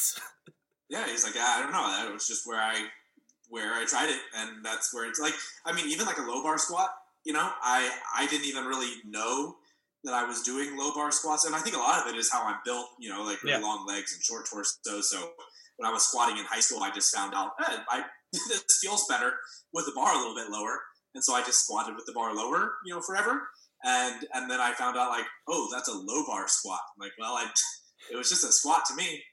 I'm sure you, as well as I, disappoint a lot of people in like the explanations of technique because they're expecting like this cool scientific thing, and then I just go, I just did it. Like periodically, it felt good, and I don't have any like technical advice to give you because I I didn't know it was different. I didn't know that was a thing. Like, I didn't even know when powerlifting was taking off. I didn't know my deadlift was that narrow. Right. And until I got into a competition, then everyone's like, "Whoa, your deadlift is really narrow." Like, oh, all right. Well, right. Sure. I guess it's narrow. All right. I think we probably have similar reactions to the questions that we get asked. I think I don't respond to a whole lot of them, but when I'm feeling, I don't know, extra sarcastic or something, I do. But one of my favorite ones was somebody asked me, how do you keep your feet so wide when you squat? And I said, I don't know. When I put them out there, they just generally tend to stay. And it's like, that's kind of how, dude, I don't know. It just, well, yeah. I just do it, okay? Very similarly, someone asked me, how do I do they call it, which I think is an insult. Frog stance. They call it a frog stance deadlift. I'm like, Ed Cohen did this before me. Right, so let's definitely give him the respect he deserves, because Ed Cohen's Ed Cohen, and I'm not Ed Cohen. So a hybrid stance, as I like to call it, as everyone should call it, not frog stance deadlift. They say, well, how do I do it? I'm like, put your feet close. Yeah, put your feet closer than what you are right now. Like, I think maybe that's hybrid. What they're wanting to ask and not is it's like, hey, how do I make my deadlift look stupider than what it does now? Yeah, yeah. Like I'm doing something that feels natural, but I see this other guy doing that works for him. I'm just gonna do the dumb thing and not fit my body. Yeah, I have a fear that a lot of people get worse asking me for advice. Like, that's the thing. And I just don't want to make myself look like a guru or something where I actually where I'm in a position to give advice and I don't want to. And they're going to tell one of their friends or like a good coach, like, well, Angelo told me, like, this is why he does it. And then some guy goes like, well, he's an idiot, so don't listen to him. Because when I tell them things like, is hybrid stand sumo right for me? Like, I really don't know. I'm sorry. Like, I don't know you, dude. I don't know who you are. Like, I don't know. I don't see your lifting, and frankly, I'm not going to. So I don't know, man. Then you have me. Then you have I'm sure SSK Bob has the same shit because he took my stance and made it even more stupid. So right. And moves crazy weight. So I saw Steve posting the other day that he like actively responds to every email he gets, about when people are asking stuff. And I was like, I put out this free program this last week, and that started inundating me with people who like looked at the program, right? And they're like, oh wow, I'm going to write my own or whatever. So I've been getting more emails than I normally do just from dudes saying like, hey, help me write a program. And it's like the same thing, as I think, one of the most recent ones was, hey man, I have a question. After my top set, how should I program back down sets? And I was like, you know what? The best answer I can give you off of the question that you asked is you should probably do some. But outside of that, like, that's as specific as I can be, and I'm sorry. So then I just thought I saw Steve posting, and I imagined, I saw he sent like a 20-minute video to somebody, and I imagined like him getting that email and being like, all right, like, I'm gonna help this kid out. But like, that's just not my reaction, I don't know. Yeah, I mean, that's something, I mean, and a lot of times, because I can't answer questions, and I don't know if I should reference Joe, my coach, because then it's like, I'm getting all these emails asking to answer questions about you, and I'm not even getting paid for this right now. It's like, I need to program these people. Like, if they're going to sign up and be clients for me, sure. And I'm like, oh shit, I probably should. I mean, this is a hypothetical situation. This never happened. But I'm thinking a lot of times I just like, hey, ask Joe. He's a dude who programs this shit for me. Then he's going to be answering a lot of questions. It's like, well, I'm not even getting paid for this, like, this extra information that I'm giving out that's actually pretty unique to you. So, yeah, that's dangerous in of itself, is just mentioning my coach. Like, ask him every single question you guys want to ask me. Well, at least you're funneling them. You're saying, here's the information pathway, which then Joe probably gets the email that says, hey, how do I do the frog stance deadlift? Yeah, he was the coach that's told me not to change it that much. Yeah, sure. Yeah. So that was good. That was, I mean, he saw probably something. wanted you to change your shoes, though. He did. Actually, we could. Actually, you know what? Let's do the word association for that one. Deadlift shoes. Reebok. You had a little bit of a journey with trying on different slipper or like flat shoe deadlift stuff, right? You know, I think I don't know how many shoes you've tried, but you know, I'm probably going to have an unpopular opinion with this show, and I think all slippers are bad. You know, I've tried on a bunch of slippers, and you know, I think maybe a big part of it comes down to our stances being pretty different. Yeah. Where you know, I tell people if they pull conventional, like it probably just doesn't matter whatsoever. But you know, every slipper that I've tried, I feel like whenever I'm pulling with them, my foot is just, you know, it's like in some slick socks or something. Maybe I just haven't tried enough of them. But anyway, yeah, I've basically tried every shoe I can ever get my hands on, and you know, and then there was the recent, you know, the Sabo conflict with their new shoes, which I'll stand by and say that they're not good either. But you know, either I think the Reeboks are the way to go, but certainly not slippers. Our proud sponsor, Notorious Lift, Notorious Lift slippers. Yeah, right. I would disagree with that as well, because Sure. I love my Notorious Lift no slip grip slippers. That's a free ad read on top of that. To be fair, I have not tried those. So. Yeah, do it. Yeah, all right. So there's ad read saved. Get yourself some Notorious Lift slippers and check out a newsletter. They're a proud sponsor of Two White Lights. Okay, all right. Well, I can tell you that. By the way, that was the shittiest question I possibly could have asked, knowing your potential answer and being sponsored by Notorious. You set yourself up for that one, and if you wanted honesty, you got it. Yeah, being sponsored by Notorious Lift was probably the worst question. You know, I'm still learning this podcasting thing and this marketing thing out, so you know, I can tell you with certainty that the A7 slippers are bad, and I've never tried the Notorious Lift slippers. They could be excellent. Check them out. Yeah, reach out to the Notorious Emperor Joe Chow, and maybe you can hook you up with someone and see how you like it. And I'm sure any review it would be would be granted. 'Cause I don't think you know what, with the amount of people who are lifting Notorious Lift slippers, I think they'll be fine.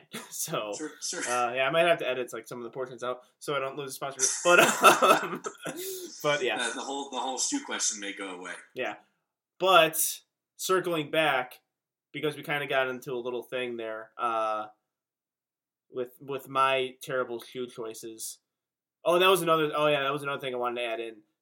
Very similarly, when I first started powerlifting and I had a good deadlift, people were asking me if they should switch to squat shoes on the deadlift, and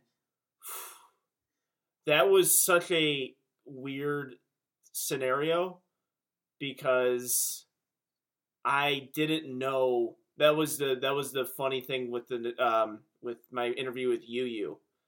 I just told, because he asked me, he's like, so why do you do it? I'm like, I didn't know I wasn't supposed to do it.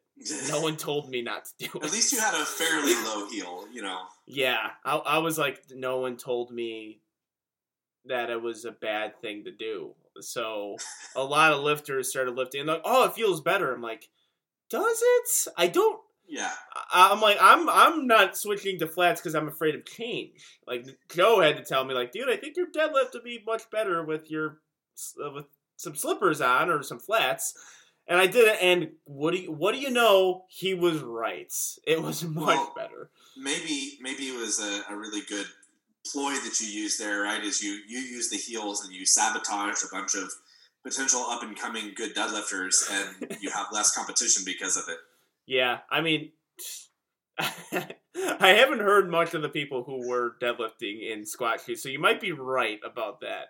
I might just fucked up. I also think that bunch of people, the random internet question askers, are also, generally speaking, not the group that you're too worried about coming and beating your stuff. Yeah, for sure. Sorry, no offense to you people who DM me, but yeah, you're definitely right on that one. All right, circling back, because we had to talk about the shoes. Bench. Gotta be better. That's not a word, but That's sadness. Yeah, I think the popular people shit on bench when I give them the word association. Very few people are like, "Oh, I love it." Like, Yeah. no, I think the only thing about bench is you hate it less at a point. That was for me. I always hated bench, and then Joe told me a lot of things that improved my bench, and it was very fun finding improvements on something, and I hate it less now. It's definitely not my favorite lift, but I hate it less. Yeah, it's frustrating, I guess, for me. As I look at the guys I'm competing against, right? My squat and my deadlift are very much competitive with the absolute top numbers, and it's like, man, I got to get 50 pounds, 60 pounds better than I am right now to actually, like, if I actually plan on, giving these guys a run for their money, I need to get 10% better. Yeah. And so that's where it's difficult. Yeah, I definitely feel you on that one. And I guess my hill to climb isn't as rough as yours. Because it's just like our goal is like, if we get over 4 on our bench, we're good. Like, we can stay competitive in there and possibly challenge in the top 3. And that's still, but still, when I say that, it sounds easy, but my bench is at 374 right now. It's still a lot. Right. It's still a lot. This is a long way to go. And it's not like... Only 10% more is what you need. Yeah, it's like, it wasn't like 374. My last comp was like, dude, you just threw that off your chest. Like, no, it was a 1 at max. Yeah. We didn't undershoot anything, and based on how bench is going, again, small improvements, but it, again, just sucks less. Whereas the other 2 lifts, like, oh, I actually enjoy doing these 2 things, like bench presses. And I, after my competition, 3 months ago, I decided, well, I'm going to spend a week at Gold's and just do some like bodybuilding stuff, and I managed to somehow hurt my shoulder, and I basically haven't bench pressed since the meet. And so I'm doing now. I'd say this last week was the first time that I actually was able to take a single above. I think I did 170 kilos for a single, which is not horribly far off of what I would generally doing for singles in training. But it was my first single in like 3 months on bench press. So it's more sadness right now. Yeah, hopefully that gets better for you. How about deadlift? It's getting there. Oh man, it's the word. So I'm not quick enough with the word association game. The champ. That was kind of the first thing that came to my mind. I don't know that I am anymore, but that's where we make our money, huh? Yeah, you and I both. We definitely love the deadlift. Probably the only reason why I stayed in the sport for that long was right when I started, I had a good deadlift. I don't know why. Yeah. I just did. Yeah, I mean, I was the same way. I think, like, in high school, I pulled over 500 pounds and, like, just didn't know. In high school, too, I was pulling sumo and deadlift. I think my best deadlift in high school was, like, 545 or something, and I just didn't know that was just what it is, right? And then started in powerlifting and was, like, pulling over 600 pretty early, and we were like, man, you're really strong. And I think the record in the 93s, the time when I was first getting going was only like 7:11. So I think my first meet, I think I pulled like 6:30 something in my first competition. So, I wasn't very far off and, ended up getting the record for a little while. But yeah, there's something special about, having the last deadlift in a competition, especially if you're going out there, like pulling for a record or pulling for the win or whatever. Like that's like the moment, Mm-hmm. Yeah, it is. I call deadlifters the home run hitters of powerlifting. Might not need to make contact all the time. Might have a pretty bad batting average, but if you could hit the ball over the fence, you're gonna be on any team in the Major League Baseball, and fans are gonna love you. And speaking from personal experience, I bombed out 2 meets in a row, and then my next meet. I bombed out on deadlift 2 meets in a row. Then my next meet won Raw Nationals. So, you just got to keep swinging, right?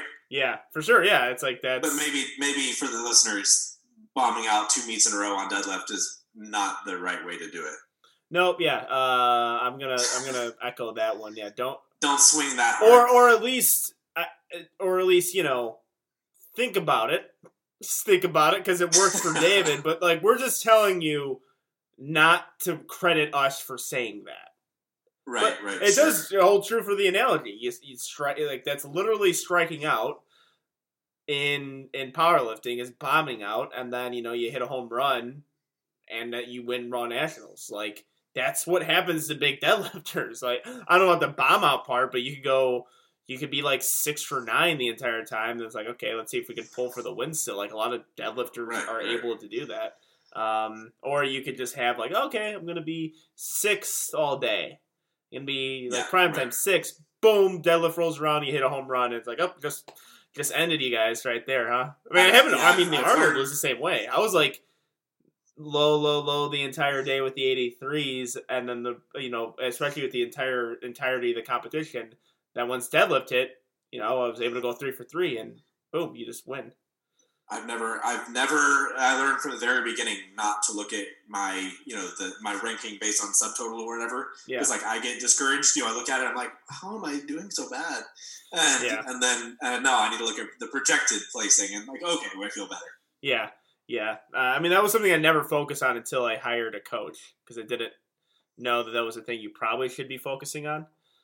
Is how you're like that will a strategy for your meet or your attempts are going to be good when you know what you have to hit in order to win. Because I think the Raw Nationals announcers for my first Raw Nats were like, when I watched the live stream over again, they were very confused with my attempt selections because it like didn't help, and I was making weird jumps at certain times, and I think they assumed to have a coach, but I didn't. I was just going things based on, all right, whatever. Like I think I took a 27 kilo jump on my deadlift at a point, and then I took a 2.5 kilo jump my next attempt. And they said as they were announcing, like, well, he's going for 322 here, which helps him. This doesn't help him at all. Doesn't help at all move up in the rankings. So, like, I didn't know what the rankings were. I'm like, all right, yeah, sure. But yeah. Well, but if that 27 kilo jump was, if it was pretty hard, then if you only had 2.5 left, then that's all you got. Yeah. The funny thing with the announcers were like, he's taking a 27 kilo jump. All right, we're gonna see how this works out for him. I pulled it. They're like, he got that up pretty easily. I don't know why he did that. And then when I did the 2.5 kilo jump, they're like, so I don't. All right. Oh, so it wasn't even because it was hard. It was just it was just a bonehead move on the level of USA powerlifting nationals selections. Yeah. That is to say, the worst. Yeah. The dumbest. Yeah. Or how about this one? Straps. Good. I know you're not on Team Straps. Nope. But yeah, I guess. See, and it's funny because I used to never train with straps, and I didn't really have an issue with them. Then I guess started using them a little bit more, and I don't have grip issues with heavy singles or anything. It's never really an issue. But I certainly do find that my training quality is improved by using straps on back down stuff, and training quality and training willingness. If my hands are getting really beat up and I'm going into a set and thinking like, it's just gonna hurt, then I'm a lot more reluctant. But if I have the straps on, I feel like I pull more consistently, and I'm much more willing to train hard. So yeah, I'm all for straps as long as people are also taking care of holding your singles, and if you need to, doing some grip work outside of that. But yeah, I'm anything that has you. I think you can make the same conversation about like training on the rogue competition benches. Yeah. And like I use them, and I've kind of, now that's all I have. But when I owned the gym, I could go back and forth between the rogue bench and like a competition bench, and I would just feel more beat up. I was training consistently on like a non-rogue bench, and just felt bad. My training wouldn't do well. But then I would train consistently for a cycle on the rogue bench, and I would just feel a lot more comfortable, healthy, blah, blah, blah. And I've never felt an issue when I go into a competition that I'm not benching as well on this bench. It feels the same to me. So I'd say that about straps, right? Is that if I train a little bit better because of them, then ultimately that leads to more progress. Yeah. Well, yeah. So, and like, I can't really say much because your deadlift doesn't seem to be affected by you using straps. It seems to be helping. So, because I'm always, like, when people suggest straps to me, I'm like, I'm like, I don't understand how that would help my grip issues if I use straps. But and also I do see in powerlifting, like, it doesn't help people. It really hurts them, especially. And you're because I'm okay with people using straps in the hook grip. Like, yeah, that makes sense. That makes sense to me. But you do mixed, so when I see people using mixed, I'm like, oh, here we go. They're gonna pull something crazy in the gym. They're gonna do this whole thing, and then the competition rolls around. Their deadlift is gonna suck because they can't create leverage. And then you do the exact opposite. So, and I think you mentioned it right. Is that, I mean, it's a big part if people are doing it like on singles, and I think a lot of the issues are coming down to like it changing people's rhythm. It changes how aggressive that you can, like with straps, you can pull it. Just you yank it a whole lot harder, especially if you're on a deadlift bar. A lot of those kind of things. So like when I use straps, I'm trying to mimic my technique, my pattern, my rhythm without straps. So it's all revolving around that technique and not vice versa, right? I'm not trying to learn how I can just manhandle the most weight I possibly can with the straps on. Mm-hmm. Yeah, absolutely. I would see that. And there's, I guess I could tell your approach to things. Like, I mean, we had a little thing with beltless pause deadlifts. You were using straps, and I was actually struggling with grip during that time. It was a nice humid summer in Illinois. Yep, so sure. I think if I had straps during that time, like we're doing them for reps, we're doing sets of 5. Right. For pause, makes sense to use straps in that situation. Sure. I mean, if I use straps at any point in my deadlifting, it'll be completely new for me because I never used straps once in my life. So I don't even know if they would really help that much due to me never using them. I usually now it's even, or maybe I'm slightly better with straps, but it took me a while. Like at first I was significantly worse using straps than I was without them, just because it just changed the feel for the lift so much for me. Yeah, for sure. All right, so I guess we could end on this one. USAPL. My first thought was sad, which I guess that's the point of the game, but frustrating, all that kind of stuff, right? It's like you have the thing right there for you. It's the success is available to you. You just have to take it, and they're just blundering.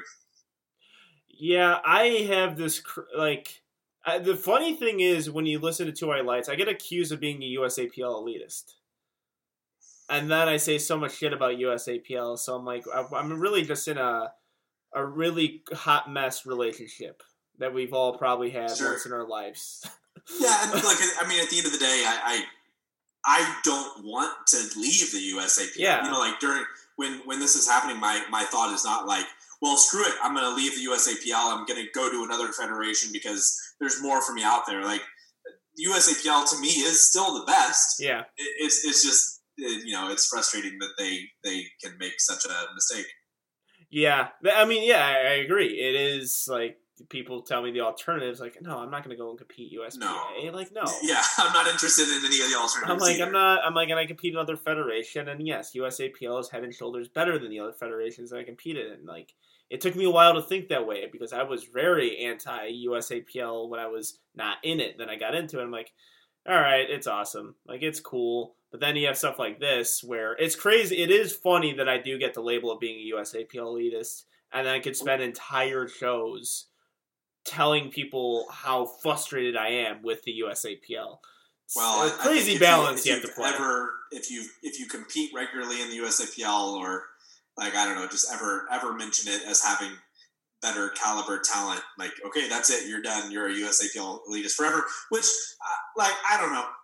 I'm not. If the question is the USAPL the best federation, I would say yes. But that's not me saying that there aren't good lifters outside. There's good lifters other places, but I even say it's hard to get what people mean by it when they ask me that. Like, what's the best federation? I'm like, what do you value in a federation?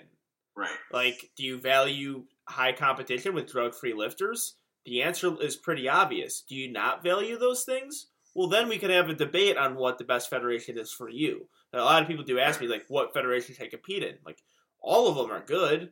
Yeah. Like, all of them you could compete in powerlifting and you will have a good time competing in powerlifting. But if you really value a certain thing, I can give you an explanation.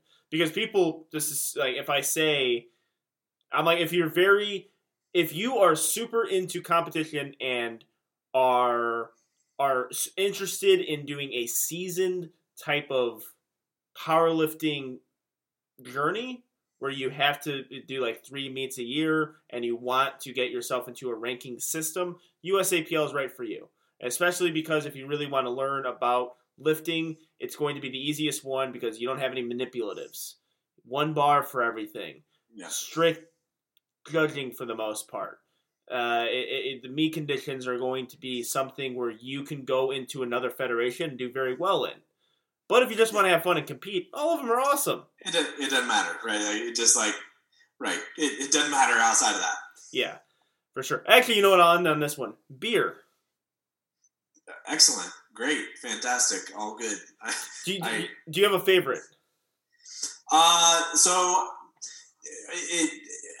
guess, there's a lot of ways I could take that. I don't know if you're asking a style or specific beer or any of those kind of things. Overall, stouts are probably my favorite beers. Okay. Certainly in the last year or so, I've gotten a lot more into IPAs, and I guess the New England kind of IPAs a lot because of my original introduction into IPAs was kind of when they were first getting popular, and they were horrible. All the West Coast IPAs or whatever they were, no good, and I think those are still no good. But yeah, I probably drink a whole lot more beer than people. I'm not drinking that much, but yeah, I think is a lot more than what the average, the average higher level lifter, drinks, or is the posting that they drink, letting on that they drink that much. Well, yeah, I mean, in fairness, in this interview, only one of us is drinking a beer. That's true, and that's me. So maybe I take that crown. I had a few last night, and I'll probably have some later today. We'll see. Yeah, funny story about that. For as far as drinking goes, I remember when I was interviewing Daniela Mello, and I forgot. I think the conversation turned into alcohol in some way, and Joe, my coach, was listening to that, and we were like 8 weeks out of a meet. He's like, "Hey, can you stop drinking that much? Because if you say you're drinking that much to her, you're probably drinking a lot more than you're letting on to me. So right. Can we probably cut that out? It's like, it's not, it might not be the best thing for your progress." I'm like, okay, yeah. I'm like, it's, we were knee deep into this, like the early parts of summer and the quarantine, which is a bad mix of alcohol. So, right. Yeah. So, yeah, I phrased the question to you because sometimes I peg people as beer drinkers and sometimes they're just not. Sure. So I see it on your story sometimes, but when I say beer, word association, and I ask you your favorite, and you go into like, well, what do you mean by favorite? Like brands, styles? I'm like, all right, yeah, this guy knows what he's talking about. Yeah, sure. Because I'm like, I always thought I was a beer snob or something, but then I can't tell you like certain brands or certain things. Like same thing with cigars. People assume me as a cigar like enthusiast or a connoisseur. And then I start talking about cigars. I'm like, I don't know what the hell you guys are talking about. I kind of get cheap cigars, and I smoke them. Well, if you need some beer, I mostly get all my beer off of an app called Tavour, and you can order. They put craft beers up, I don't know, maybe a few times a day, and you order what you want and ship them to your house. So get a lot of interesting stuff off that one, and that's where you can dive into the wide world of beer there. Okay. Well, yeah, I would actually check that out. That sounds pretty interesting. But maybe, hopefully, Joe isn't listening to the end part of this thing. It's like, are we going to do this again, Angelo, that I tell you to stop drinking so much? Because we finally got it under control. When Nationals, when they announced Nationals, like that day or the next day, I told my girlfriend, I was like, I'm going to cut out like 2 beers a week. I'm going to cut this in half. So I probably at this point only have like 3 beers a week. But yeah, I didn't have a meat, on the agenda for a while.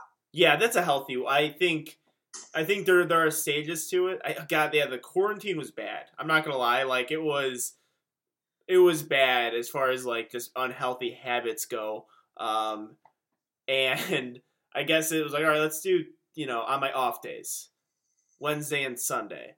Then I was like, okay, let's do Sundays only. Then, like, when we started getting nitty gritty, I'm like, let's just try to cut this out because there's a lot of stuff we got to do here. That's how I'll be as we get going, right? We were having like a beer or two on the week, and in the weekdays, and like then on Saturday, Sunday, I'm like, I gotta cut out those weekday beers. You know? Especially because like most things are closed, or like at least. Most things are closed, but also I don't have the desire to go to these places anymore just to be safe. And on top of that, it's not as fun like as it used to be. Right. When you're restricted on what you can and can't do, it kind of sucks. But I think that actually has aided, though, in that of the fact that I just can't go to like some cool poorhouse or some cool like IP or like a beer factory or something, or just like a distillery. A brewery. Yeah. A beer factory. I call it beer factories. Okay. I call them beer factories. I mean, when I go in, there's a cool, there's Pollyanna's right by my house in Lamont. That's where it started. And it looks like a beer factory. I know it's a brewery. Well, maybe luckily for me here in College Station, there's no good beer factories. so it's saved me a little bit. I'd have to make a drive, like a 2-hour drive to be able to go somewhere nice. Yeah, I actually insulted Texas A&M in a post that pissed off some people, and it was just what did you say? What's his name? Rob is Escalante? Uh-huh. Is that how you pronounce his last name? I don't want to mispronounce it. I guess, yeah. He was kind of fucking with me on a post, and I had my shirt off when I was deadlifting, and my pecs. My boobs were jiggling a little bit, so people were having fun with me. And Rob commented too, and that was my first interaction with him. And I saw he had Texas A&M in his little thing, so I went on his page, and I just insulted him for going to Texas A&M. I called it like the 9th best school in Texas, behind UTEP and UTSA. Okay. And apparently some people took offense to that. I'm like, I was a joke. Going back to a joke that we were fucking with each other on. But I guess people don't like when you make fun of Texas A&M and say it's worse than UTEP. I think probably everybody feels that way about every school, though. Yeah. And, if you go to school there and somebody says your education is horrible. Yeah. Oh, yeah, I definitely did that. I said something along the lines of UTEP is better than Texas A&M. And the only reason why I know UTEP is because I played NCAA football, the video game. Yeah, so yeah. I just had a weird recollection of a bunch of Texas schools because that's probably the only way I know them. Also, even though like A&M will play them every now and then, and I just don't care. That's how I knew them. They're such an unknown school that in my Texas or my NCAA coach dynasty thing, I coached them. Because they're so obscure and it'll be a challenge. So I played A&M, and then I think I even referenced that in the thing. Like, yeah, I kicked A&M's ass when I was a coach at UTEP on a video game. So very immature, but yeah. I no offense to people in College Station. Fantastic. It's too late. You already burned that bridge. Well, I will continue to burn the bridge with saying that you shouldn't have been in the college football playoff anyway, so stop complaining about it. Well, I probably agree with you. All right, man. This is awesome. I had a great time, and thanks for coming on Two White Lights. It was a long time coming, dude. Yeah, thanks for having me. No problem. All right, so our next show is probably going to be Thursday with Steve DeNovi. Peace!